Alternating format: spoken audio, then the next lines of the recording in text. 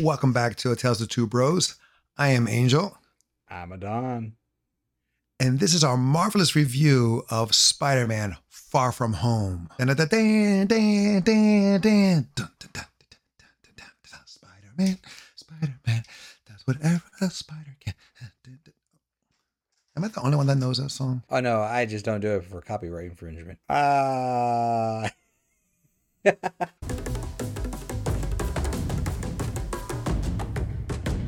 Spoilers. This movie came out 2019, also directed by John Watt, who directed the first one, and I believe is directing the third one. Damn, he's young. 1981, he was born, not bought. Damn. Wow. So John Watt, like Tom Holland, has been in all three films, similar to Sam Raimi directing all three films with his run with Tobey Maguire. So that's kind of cool. This takes place pretty much after Endgame, and the people dealing with and knowing that Iron Man was the hero of what happened. He snapped his finger, he sacrificed himself. So there's murals that we see throughout the film. Like worldwide too. Now, people have said this is the beginning of phase 4, and I have to disagree. This movie felt more like an epilogue to Phase 3. phase 3. It was more of a closing, right? Yeah, it did. Yeah, it didn't really push anything further until the end. I kind of felt the same way about Black Widow too. So it was like the only one that really started phase 4 for me was Shang-Chi, where this one, where everybody was like, oh no, that Endgame was the end closed chapter. This was more like an epilogue. So you can't really say it's really the beginning of phase 4 if it's an epilogue, honestly. Right. We are reviewing this film because Spider-Man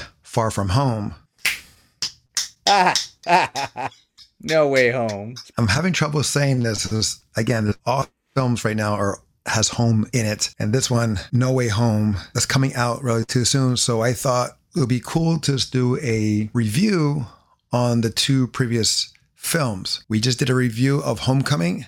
Now, this is our review of Far From Home. We have to admit what's inspired by Into the Spider-Verse. We have to acknowledge that. I have to anyway, because I feel like this was inspired by Into the Spider-Verse. I can't remember. Did Into You're the right. Spider-Verse Yes. came out first before this, right? I think it came out. It was the year of the spider. It was the same year, and I want to say Into the Spider-Verse came out before Far From Home because Disney loves to put their stuff up around Christmas, the big budget ones that they feel are going to do really well. So Into the Spider-Verse came out a few months later, and you know they shared those scripts, and in the trailer they talk about there's like literally they give away the scene in Far From Home where he's like, the multiverse, are we talking about paradoxes, are we talking about this, and because that's how they introduce Mysterio. Into the Spider-Verse came out in 2018. This came out 2019. Oh, even better. Yes. There we go. Into the Spider-Verse showed us that, yes, you can have a multiverse story and cross-fade from different things. It showed it could be done. Now, granted, it was animated, True. Unlike where live action sometimes could be, I guess, for some reason. Well, in animated, you have more freedom with it. And so, yeah, Into the Spider-Verse came prior to this. And then there was talk in here later on. We hear that because of Beck, what he does. I also like this film because it, just like Homecoming, where it tied Iron Man 3, this tied in Civil War. It tied in a lot more than that. Well, true. Yes, they tied in almost all Iron Man films and other things. But what I'm saying is that Beck was there. Well, what have you? He was in the background, and it wasn't Tony's idea. It was Beck's idea for this program. And I can't remember what BARF stands for. Something augmented reality. Something augmented reality firmware or something like that. He made Tony seem like the Steve Jobs, where he's the guy who's like the front poster child and everybody else is the tech people, and he just takes the credit. Takes credit. Exactly. Right. And that was the argument that was done. We're kind of skipping some parts, people, but when you like watch this movie, it all makes sense if you haven't seen it before. That's why I find it that it was an epilogue, because it tied in not just the closing of Tony's passing, but it brought in characters from the first film, Iron Man 3, and there was maybe Iron Man 2. Most likely. The thing is, it's all connected still, and that's what's great about it. And it became another tribute to Tony Stark and for what he's done for the MCU. And let's be honest, Robert Downey Jr. I like that they brought in Mysterio. He's definitely like a B-list character for your common audience. In the comics, Mysterio's legit. He's a fearsome character. In the cartoons, he wasn't as feared as much. People thought he was like a ridiculous character. I think they did a pretty good job with him, actually. I liked how they did here because in the comics and many other animation films or shows, he was an out-of-work actor. He was the effects guy.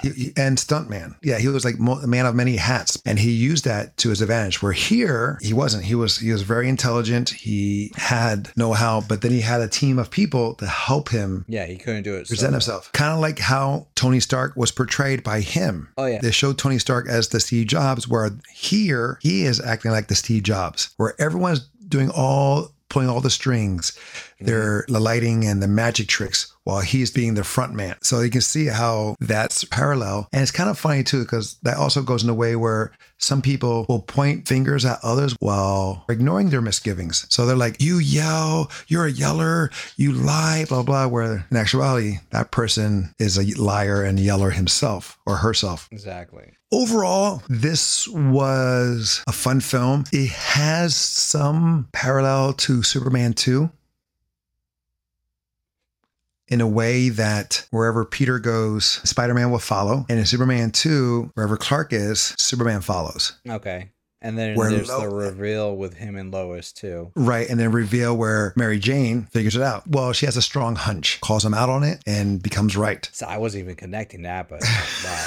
Good job. Well, yeah, because when I was watching that again, when I was like, wow, okay, because Superman 2, he's doing his best not to show who he is until he trips. His glasses fall into the fire pit. He puts his hand in and grabs it real quick. Lois is like, let me see your hand. And see there's nothing wrong with his hand, and he just reveals himself. Similarities here as well, where he wouldn't reveal himself. Oh, he comes out as a character. The Night Monkey. Which is a character in the comics. Oh, yeah, that's right. So that was the Easter egg. Granted, there are some plot holes looking at this. Well, I had the same feeling or same views when I first saw this film. I think most of the plot holes originate with the whole Nick Fury parts. Not necessarily that. Granted, that was another thing there, but it falls in the line of the drones because all that damage, the drones were making it up and shooting things or showing things that people wanted to see. How were they destroying stuff still when they didn't even upgrade before? That's where I'm confused, because he got the upgrade once Beck got the glasses. Yes. So here's the freaky thing too, and I'm going to piggyback on this, because the upgrade allowed him access to the weaponry that was part of the drones from space that Tony left. I will give benefit of doubt that he had all the original crew that worked with Tony in various capacities, so they may have put weapons on those previous drones, hypothetically, right? Okay. I feel like Tony would have installed a holographic system of that nature into a satellite system with all the drones there, and now they all have the holographic capability. Didn't he have it before when he had all those elementals come out? Well, that was with his drones. Remember that he has his own drones, and and then he acquires Tony Stark's drones. And I'm talking about Tony Stark's drones. He used those to make the hologram at the end. Okay. This is like what we're talking about. That's a little bit of a kind of giving benefit of the doubt. And there's a bigger loophole when you think about it. Unless you think, well, Tony Stark's the kind of guy who would just install everything he has into his devices whenever he gets a chance. But I feel like that's the least thing he would install. And why does it seem practical to have a holographic machine as a aerial defense weapon? So the whole it's just Edith network, it's Edith, right? Yeah, the whole Edith, there's a little bit of flaw with Edith. Edith is voiced by Dawn Michelle King, who has very little acting roles, more like in the editorial department, which is kind of funny. So they usually used a person really unknown, if you will, in the acting world, that is. I mean, she's known in the film world. Oh, she had a great voice. It was awesome. It was a little more, I would say it's a little more menacing than Karen from the previous film. That was another thing. I miss Karen's voice. Like, I remember in Infinity War, they kind of did away with it, but she never came back. Yes. It's a shame. Well, we hardly saw Peter wearing his regular gear because he couldn't. Was the original suit. Well, that's the thing. He couldn't be Spider-Man in Rome. He couldn't because it was too obvious. Hence Night Monkey, hence Jester mask, which I find it was kind of funny because he only has he's dressed in regular civilian clothing that everyone could recognize that he has. He has the backpack on. Yeah. He's doing his Spider-Man stuff only with the Jester mask on. Also watching this film and of course seeing the film originally and then seeing all the videos talking about it, like behind the scenes stuff, you pay attention. Beck and his croonies are popping left and right. Oh yeah, they're everywhere. And yeah, they're planting their seeds. They're doing reconnaissance. They're getting ready to set up because they're following him. Now, granted, in the beginning of this film, we see Maria Hill and Nick Fury go to a spot and Mysterio pops up after Elemental shows up and he says, you shouldn't be here. And then he does his magic trick, if you will. And I like it also because it is a callback to Captain Marvel, where Maria Hill calls Fury Nick. Oh, yeah. No friend calls him Nick. He's known as Fury. So if you pay attention to that, you're like, oh, okay, yeah. And it's also obvious then it goes towards Infinity War because it's the same two that disappear. Yes. She goes, Nick, talk about that, Infinity War. This is also a great movie because it goes and helps us understand the return of the blip. How everyone comes back where people are still the same age while others grew older. So everyone's in the same grade now. They did an example of the Asian kid who had a crush on MJ. And they're like, yeah, we've been gone 5 years. And like at first, like he was like the kid that everybody picked on. And now look at him. He's like, all the girls want him. He's like, not all the girls. But also the guy who played that kid, I was watching, I was like, damn, he looks so familiar. I did some search and I was like, holy crap, that's the guy from Marco Polo on Netflix. He was the son of Khan, played by Benedict Wong, who is in Doctor Strange and Shang-Chi, 6 Degrees of Stupidity. Oh, I do miss that they didn't put it in here, but it was in the previews. It was, I think it's a deleted scene where Peter stops a mob at a restaurant in the Iron Spider-Man. And I think it was supposed to be the deleted scene where he was at the in the beginning of the movie. It would have been cool to see that. He was like telling the officers, hey guys, and the officers were trying to like hey Spider-Man, what you got plans? He's like, nah, I'm going on vacation, guys. I'll be back in a little bit. Like that was also another deleted scene. It would have been nice to have seen on the big screen. I get it. Or even on a trying small to show screen. like more how he's dealing with PTSD of losing Tony and like the responsibility. It seemed like that would have took away from that, but yeah, it would have been funny. To go back to the Superman 2 thing, we see that parallel where just for a moment, leave everything behind. No Spider-Man, none of that. He just want to be Peter. And Superman 2, we see that where Clark sacrifices his Kryptonian self to be with Lois. He goes into that chamber. He leaves that behind just for he can be with her. Unfortunately, stuff happens that he needs to have his powers back. Peter needs to be Spider-Man again. Didn't they also do that in Spider-Man 2 where he's like, I don't want to be Spider-Man anymore? Yeah. And then he actually lost his powers. In here, there's like, he's torn and he's like, he doesn't want to be Spider-Man. He just wants to take a break of being Spider-Man. Anyway, let's keep going here. This felt a little more comical. This had some really good scenes, even though it wasn't really as action-packed, in my opinion, as the first one. The intensity wasn't the same. The dream sequences where Beck was playing with Peter. That was cool. Yes. I also accepted his tingle. The Peter tingle. Which we know is the spider sense, but they wouldn't refer to that, just call it the Peter tingle. That whole scene right there where he's trying to get to Beck and drones are invisible, that was sick. And that, speaking of that, the action scene for this movie, which was about just 2 hours long, about 28 to 30 minutes of action, which is pretty good, which is similar to the first film, but they were just done more of big hits, like wham, bam stuff. Where in the first film, it was like a little bit here, a little bit there, a little bit here, boom, boom, boom, boom. I kind of like at the end, before the final, is that he grabs the shield and the hammer, if you will. Yeah, and he ties something else to it. But yeah, it's pretty much like a homage to Captain America and Thor. Or Captain America, because Captain America had the shield and the hammer. It's true too. He makes a makeshift shield to help, and he has a bomb or EPM. Electromagnetic EMP, electromagnetic pulse kind of thing. It'd be closer to a bomb because he grabbed it from one of the other things. I mean, there's a lot of times. I mean, I liked in that dream sequence we see Tony Stark as a zombie. Yeah. So that's a callback to Marvel Zombies or where? Zombie Iron Man because he was in his Iron Man suit. And Well, we yes. see Tony's face. Right. Again, as a callback to Marvel Zombies in the comics, and then we see it later in What If as well. I know we're jumping all over the place here, but it's definitely a different feel of a film, though. This is definitely not an Empire Strikes Back kind of film, but it is a good follow-up to this dynamic duo of Tom Holland and John Watt. And I think they actually improved on some of the characters too.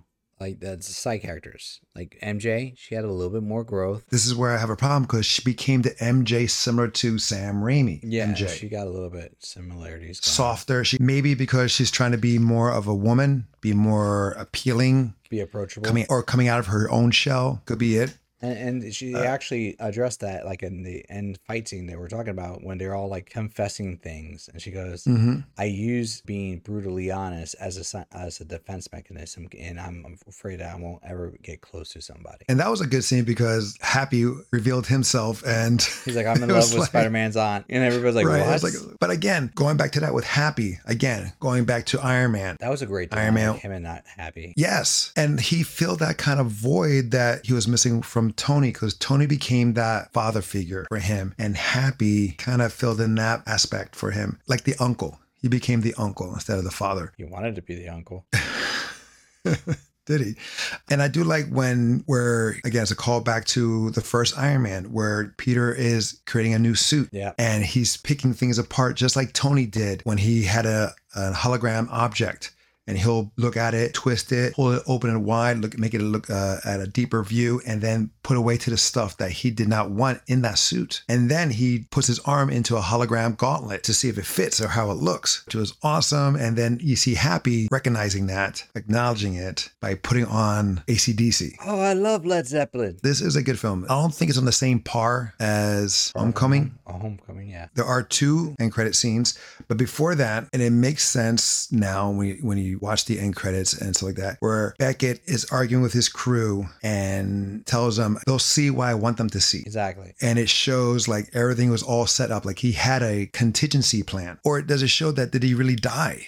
Because he does get shot, but was it a death blow as we thought it was? Peter asked Edith if everything was turned off. Edith was like, yes. Did he actually die? I think he did. When Peter was trying to get to Beck, remember when he was telling the guy, he's like you said, they'll see what I want them to see. Render my outfit. So he wanted the outfit to be rendered on his body. He used that time to film the backup plans. And then you see, like, when everything was said and done and Beck got shot, like, the guy he was taking orders unplugged a device, it may have been his phone, and showed downloading complete. They made a contingency and he stored it. And it's not like they couldn't augment his verbiage or his whatnot to say like he killed me or whatever. Do you think we may see a Mysterio? Potential's there. We got multiverse Far From Home now. Right. This film, after Into the Spider-Verse, brought it up again because Beck acted as if he's from a multiverse. Mind you, that was the biggest tease ever, because I was excited for the possibility about this being a multiverse film. And then like they said it in the trailers, they went into all this, and you watch the movie and it's not a multiverse film. Well, it was kind of like the thing with the original Mandarin, where we thought that Ben Kingsley was the Mandarin, built him up, and he said, I'm just an actor. I played a role. Stuff like that. And so it's kind of great. Me too. I think Iron Man 3 is actually underrated. I think it's actually so good. But it kind of same here. They build him up and made it think, because again, I'm thinking, I know this character. So when they're doing all this in the previews and building up to this film, and even till we find out the reality of the character, we see him. I was like, wait a minute. What? No, he's a villain. He's a bad guy. He's not a good guy. Are they using a multiverse saying this guy is actually a good guy instead? That got me intrigued, because you and I know that Mysterio is a villain. He wasn't, again, they made him different where he's part of the Tony Stark program or one of the inventors or the brains. Yeah. They did all that twist around. It made it more believable, actually. And then when they revealed it, I was like, okay, we're back to what we know. He's the bad guy. It was all a ploy, all that stuff. So, okay, good. So again, there's 2 end scenes in this film. One of them was with Nick and Maria Hill are actually Skrulls from Captain Marvel. And come to find out that the glasses are not from Tony. It's from Fury. Did I miss that? Yep. Okay. Because they transform into the Skrulls. He calls Nick Fury. He says, hi, how are you? Just let you know that I did give the boy the glasses. It was touching. It was a good moment. Right. So it wasn't Tony this whole time. It was Nick Fury who gave him the glasses. I still think it was Why? Tony, because why would he program Edith to be like responding to the Tony protocols and have all of Tony Stark's tech? Because that was a Tony Stark satellite. How did he know to give the kid the glasses? And Edith stand for even in death, I'm the hero. Yeah. You have one theory that the Skrull was the same Nick Fury all along, and from Infinity War going on. So he could have gotten it after Infinity War. Well, when did the transition happen? When did Nick give up his role? He got it physically. He could have got it as like last will and testament. You have this, please make sure kind of situation. Well, it's hard to say because everything happened kind of quick. I agree. How was he going to know that he was going to snap the fingers and everybody was going to come back? You know what I'm saying? It's like he had to see the future to know that was going to happen. He is a futurist. No, that's Kang.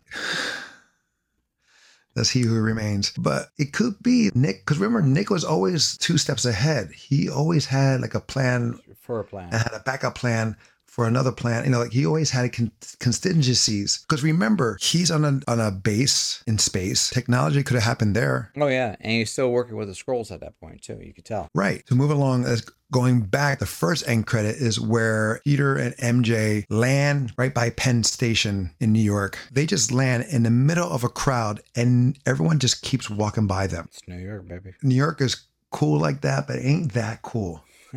Especially when 2 people drop out of the sky and land on their feet. You see a guy who is dressed like Spider-Man. Well, in a world of superpowers, it'll be a go crazy crowd, because even in the fact where you have J. Jonah Jameson pop up on the screen, the sound is on, everyone can hear them or hear him, and everyone's just walking casually. Fair enough. Superhero or not, someone lands in front of me, I will not just keep walking. Especially where in Times Square you have people who dress up in costume to take photos to make money. In my opinion, should have played that up more. I mean, I do like it. It was cool where we see, it may not be the same, but it's actually the same actor from the Sam Raimi's Spider-Man. Yes. J.K. Simmons. He was in all 3 Spider-Man with Tom. Right. So this is fourth time reprising that role, and then they did it again in Venom: Let There Be Carnage. And but he also was be in No Way Home. He might be in that one too. Oh, most likely. So the way that Far From Home ended on that was perfect, because it was like a cliffhanger. Lovely cliffhanger. Love it. Which will lead,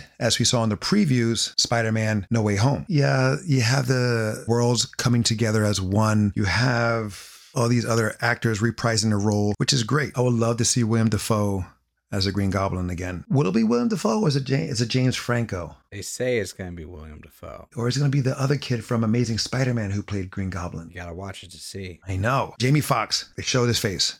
I do like it. His lightning, I saw the pictures. Lightning forms the shape of the mask. The crown, that the comic book character wears. I'm glad he's not the white version, in the sense of the Electric Eel version, where his skin is blue and white and all this stuff. Venom most likely is going to be in it now. Possibly. I'm excited. This movie is a great sequel to the first one. It goes more into depth of the characters. It goes in more depth to Peter. To humanize. To humanize. And it fell, and again, it fell back to Iron Man 3, the man without the mask. And it was kind of also in relation to Thor, if you will. The first where one? The first one, where Thor had to show that he was worthy of the hammer. Peter thought he was not worthy of the glasses, or to take over for Tony, or take over the mantle. Yeah. Those glasses represent that hammer. Those glasses represent Excalibur. You learn from your mistakes. He made a mistake of giving Beck the glasses. All hell broke loose, and he felt, obviously, deeply responsible, and he tried to rectify it. True. And he was able to. I know I've been talking a whole lot, and I'm sorry. It's okay. just, so he tells the 2 bros, but it's more like bro. I mean, I could tell you really fanned over this movie. It's not a bad movie. It's a good movie. I agree in that sense. But bro's been loving this film. I'm just saying. I just re-saw it like the other day, so it's like pretty much fresh, and I'm excited for what's going to happen come December 17th. To recap, before we give our final reviews and final thoughts, what was your favorite and maybe your worst scene? It's stupid. It's him having when he gets caught in the bathroom with a girl, and that leads into the whole introduction to Edith. He marks the one kid as a target. He's like, yeah, he's a target. not even a great scene overall as action and whatnot, but it's just like it kind of made me it was like one of the funniest moments for me because he's like kill what no, and he knocks out Flash Gordon. He knocks out Flash Thompson. These little kaleidoscope of things happening for him that just made it great for me. And a bad one, I want to say it was after Happy warned Nick Fury. You didn't like that? Because like it was at that point where like his character was trying. I mean, it makes sense that afterwards when I figured out he was a Skrull, but his persona, his character didn't seem to work. It switched to tones and whatnot. He seemed more like the traditional Nick at that scene than the rest of the scenes in the movie where Nick was like undermined by Maria Hill almost. Again, it makes more sense when you see the Skrull scene, but if you didn't see that, you're gonna be like, that makes no sense. You're right about that. I don't feel like an end credit scene should be the thing that solidifies what's the part of the movie. But the end credit helped us understand. Exactly. But that's what I'm saying. Because how many people will walk out or they don't wait for the credits? Screw them. Well, I know that. But I'm just saying, like, from my logic as a film, if I'm going to watch that film, I want to get that information. The end credits are some extra or for what's coming future to me. I agree to disagree. Fair enough. So what was your worst? Fair to say that you probably thought the end scene with him fighting Mysterio is probably your favorite? Favorite? Yeah, what's your favorite? Is a tie-up with whole dream sequence stuff. That was good. And the bridge. Because it was like, you don't know who to trust. You didn't know what to believe. And that was so cool because he faked as Nick Fury. True. That was very good in that aspect. And then the final moments of the last action scene was pretty damn good, especially when he has to. It was like the old Spidey, like the Tobey Maguire Spidey and the ones we see in the comic books where he's jumping over the drones and using his spider sense, tingle, if you will, and getting through to get to his target. True. His spider sense kicks in when he knows that Beck is actually next to him instead of in front of him, about to shoot him, and he stops him. Yeah. Worse was Ned and his girlfriend. That was a running joke. Not needed. I mean, it was awkward as all get out, but that was the purpose. Yeah, but I think it would have been nice if, say, like, Ned's trying and it's not working for him, or that he doesn't try and it works for him. Everyone's going crazy for him in Europe. That would have been fun. Oh, and now that I think about it, the other scene I enjoyed was the Nick Fury waiting for Peter in the bedroom, and he knocks out Ned with a trank gun. And then everybody's knocking out. Everyone's coming in. He goes, listen, if someone else knocks on that door, I am going to. And he's like, I'm going to kill somebody. Or he says something along those lines. Yeah. That was hilarious. If that was like the real Nick, I think it would have been hilarious either way. But it was just funny. Well, it would have been some F-bombs or something if it was the real Nick Fury. There are some good scenes here. Again, I don't think it's on the same level as Homecoming. No. But the villain did not have the same gravitas. He was a fun villain. He was an interesting villain, but he didn't have the same weight. We didn't get that Homecoming car scene, where he was just like, he's a guy you can relate to, but then he turns into this guy like, holy shit, I might have just dropped a brick just sitting here listening to this guy. Well, don't forget, at that time, Peter was still wet behind the ears, if you will. And that's what I'm saying. Like the seriousness of his character wasn't as carried as the Vulture's character was. Beck was more, he wanted to be recognized for his work. Mm-hmm. And so he wasn't as evil as the Vulture was. And the Vulture wasn't that really evil either, but he was not afraid to go or react. Because we saw him kill people. The Vulture was like, he only did it out of necessity. Beck was like, it's so he could become famous. There's a difference. And that's where I would say he's kind of sociopathic in that sense. He probably fits the bill. Like, there are ends to mean. And he's narcissistic. It was all hell. Again, one of my things where I don't understand is how the elementals or the drones, granted, I know he upgraded the weaponry, but how the drones were able to destroy some of the stuff in Italy, some of the... No idea. Buildings. It doesn't make sense to me because Barf was meant to make ultimate realities, but not damage them. So when they were introducing the scientists, if they explained one of them was one of the ones that worked on the drones or like their military applications were applied to the drones, that would have been an answer right there. But we didn't get that. Yeah, just kind of confused on that part because if they're holograms, they're projecting how... You're just projecting light. They're not projecting like physical, but it did. That's the thing. And they show in one scene they use like machine gun fire as a way to cause damage in one of the scenes. Mm-hmm. So the only thing is like potentially they had that tech and the original drones we saw, but there's nothing that validated that theory. Were they waterproof as well? I'm going with yes. No, you can take it as it is, but again, if you look at it, it's like it makes no sense if they're drones.